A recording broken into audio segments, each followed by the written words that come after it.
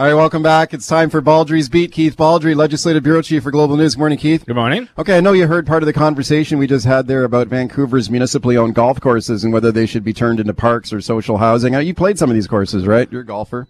Yeah, I don't know. I had a charity tournament at Fraserview, played Langara. I haven't played the other one. I think McCleary. Yeah. Golf has undergone a renaissance in the pandemic. You can't get a tee time. I mean, they're so popular. It's such a popular activity. I think they're going to continue to remain popular. I think it's really misplaced to think that, let's get rid of golf and turn it into a park. It's already a park. We've got a municipal course here in Victoria in Saanich, Cedar Hill. It's also a park because there's a path around it. It's a common walking path for people. That are protected from errant golf balls for the most part. It can be the odd misplaced ball that might endanger you, but no, I think it's a really short-sighted view to turn these golf courses into something else, either housing or parks. They are green spaces. They're also used for, like I say, I co-founded and co-chair a charity golf tournament here in Victoria with Les Lane, our colleague in the press gallery.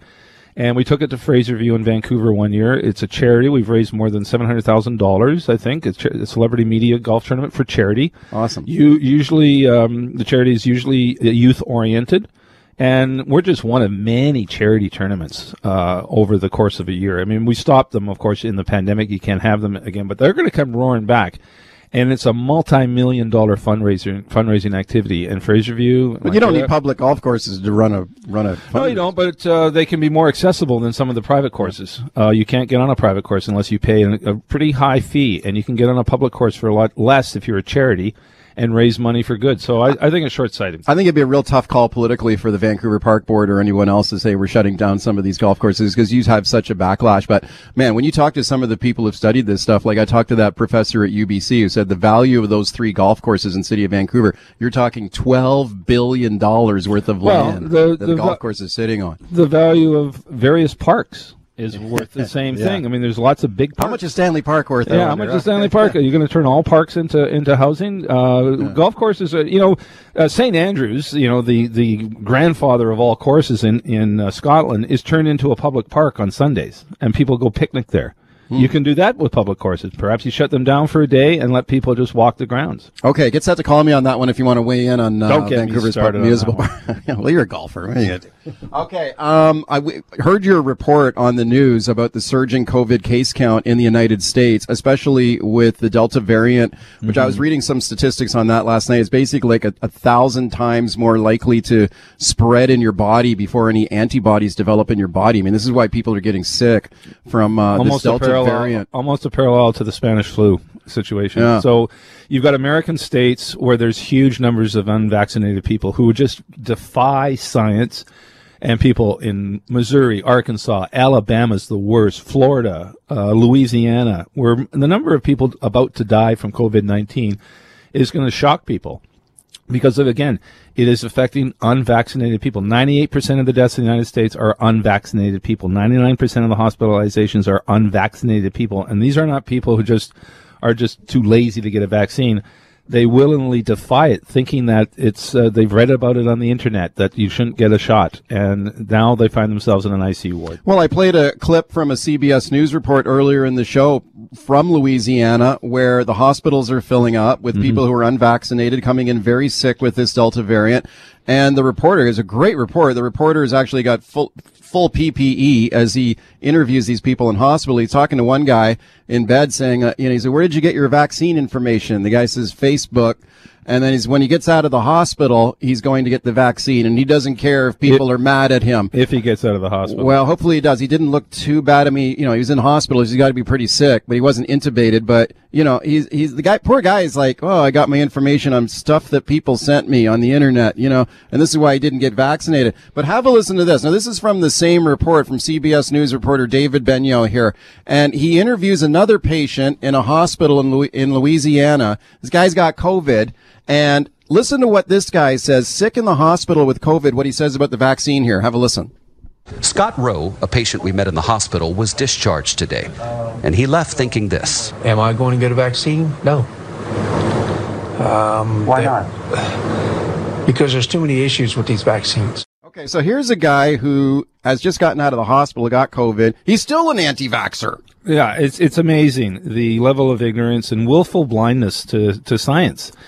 And its extension, whether it's QAnon, whether it's, the people just believing what they want to believe based on internet conspiracy theories that just reinforce their ignorance. It's absolutely amazing. It's actually heartbreaking because many people are going to pay a very high price. What about the argument that if people choose not to get the vaccine, well, then, they're just dealing themselves problems, and it's not my problem if I'm already vaccinated, and so people can do what they want, and then you're making your own bed, you lie in it. When people don't get vaccinated, though, you don't achieve that herd immunity they're trying to achieve. No, that's why we want to get at least 85 to 90% of people vaccinated to get that herd immunity. So literally the virus has nowhere to go. It dies off because there's not enough bodies to host it. If you have more bodies, you're going to have more places for the virus to sit. It can still affect about 1 to 2% of people who get vaccinated can still get COVID-19. That's been our track record so far. If they're older, over 80, they can be hospitalized, and we have had people die from COVID even though they're vaccinated, but again, they're very old. Okay, speaking of COVID cases south of the border in the United States, here is Premier John Horgan speaking yesterday about the Canada-U.S. land border. Horgan. There are some more vaccinations in Canada than there is in the United States, and based on my experience talking to people, looking at opinion research, I rather doubt that people will be lining up in large numbers to travel south until they feel confident that the pandemic is well and truly behind us. Okay, do you think he's right? I think he's right to a large degree. We're not going to have huge numbers of Canadians traveling south. We are going to, the border's going to be busy, no question. But it's also going to be a time-consuming effort to cross the border. You're going to have to prove you've been double-dosed.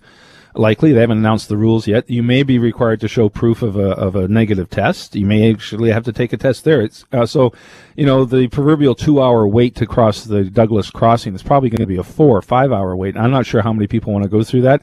But we've got Seahawks season ticket holders. You got Mariners season ticket holders. A number of them are going to want to cross. Well, you got people who own property out there. They got family. Birch Bay, Point Roberts. That's definitely going to be crossing. And again, Washington State numbers are much more encouraging in terms of vaccinations and lower COVID case numbers than the American South. Okay, some disappointing news this morning. The Rolling Stones announced that they're going to go back on tour. Their tour was interrupted by the pandemic, and all their concerts were postponed. They were supposed to play BC Place Stadium last year. A lot of people spent a lot of money buying tickets for that show. That show was postponed. Now, the Rolling Stones have now announced they're going back on tour in the fall, but only U.S. states. They're not coming back to Vancouver now. They're going to New Orleans, which is going to be a hellhole when it comes to COVID-19 this fall. In September. You think it'll be better by then, though? Not entirely clear. I doubt September it's going to be all clear in Louisiana. Again, with the number of people unvaccinated, that's going to continue to remain a constant. It's not like the vaccination rate is going to increase significantly in Louisiana.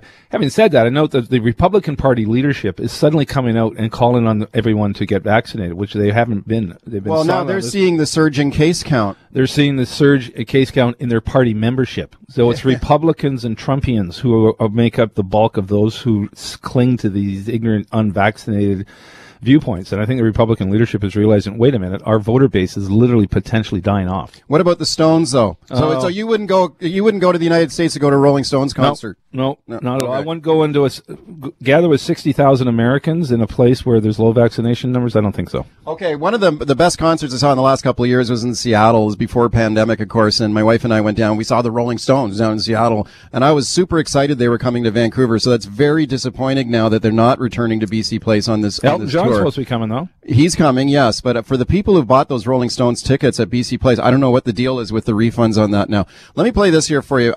This is Keith Richards from the Rolling Stones on the Tonight Show telling a funny story here. He's talking about one of his heroes, Chuck Berry, the legendary rock and roller, and he was playing a show with Chuck Berry, and he actually decided to pick up Chuck Berry's guitar and give it a strum, and you hear what Chuck Berry said about that. So here's Keith Richards. I was in a dressing room. He was doing a gig. He went off to collect the money, I think. And, that's what it always is. He was a tightwad, bless you, Chuck. But and his guitar was laid out in his case, and I said, "Oh, come on, Keith, just a touch." You gotta play a little bit, right? Yeah, just let me give it an E chord. he walked in and goes, "Nobody touches my guitar." Boom! That's one of Chuck's biggest hits, baby. Hey, he punched him in the face. Chuck Yeah. Berry punched Keith Richards in the face. Well, Keith Richards is one of those, they say, was the only thing that will survive a nuclear holocaust is cockroaches and Keith Richards. So he's going to survive an attack by Chuck Berry. Okay, I hope they come back to Vancouver. Or maybe they'll announce that, but it doesn't look good I don't right think now. so. Thank you for that, Tim. Tim, they're getting some Stones on for us here. We're not going to get no satisfaction here with the Stones not coming back to BC sorry, Place. you're though. luck. That's bad. That's bad news today. Let's go to your phone call. Steve in Coquitlam. Hey, Steve. Hey, Mike. How you guys doing today? Good? Good. That's good. Yeah, too bad about the Stones. My wife saw them 3 times. I was hoping to see them, but hopefully another time. Great story about Keith Richards, by the way. Anyways, guys, you know what? I really think we should keep the border closed until this whole thing is cleared up. This variant is very deadly. It's unpredictable. They don't know everything about it yet. I mean, things are going really, really well right now here. Let's keep it going and not, mess everything right up again. I don't want another closure. That's my opinion, gentlemen. Keep the borders closed. Thanks for taking my call, Mike. Thank you. I'm sure a lot of people feel that way. Keep in mind, now, you're not allowed to cross the border from the States unless you have double dose. You're fully vaccinated. Interesting, though. And a negative test. But, again, where's the infrastructure at the border to guarantee that people are actually doing this? There is supposed to be an app, but there's a lot of people who don't have access to apps. A lot of senior citizens travel who don't have access to that. I've talked to BC health authorities who are a little nervous about this.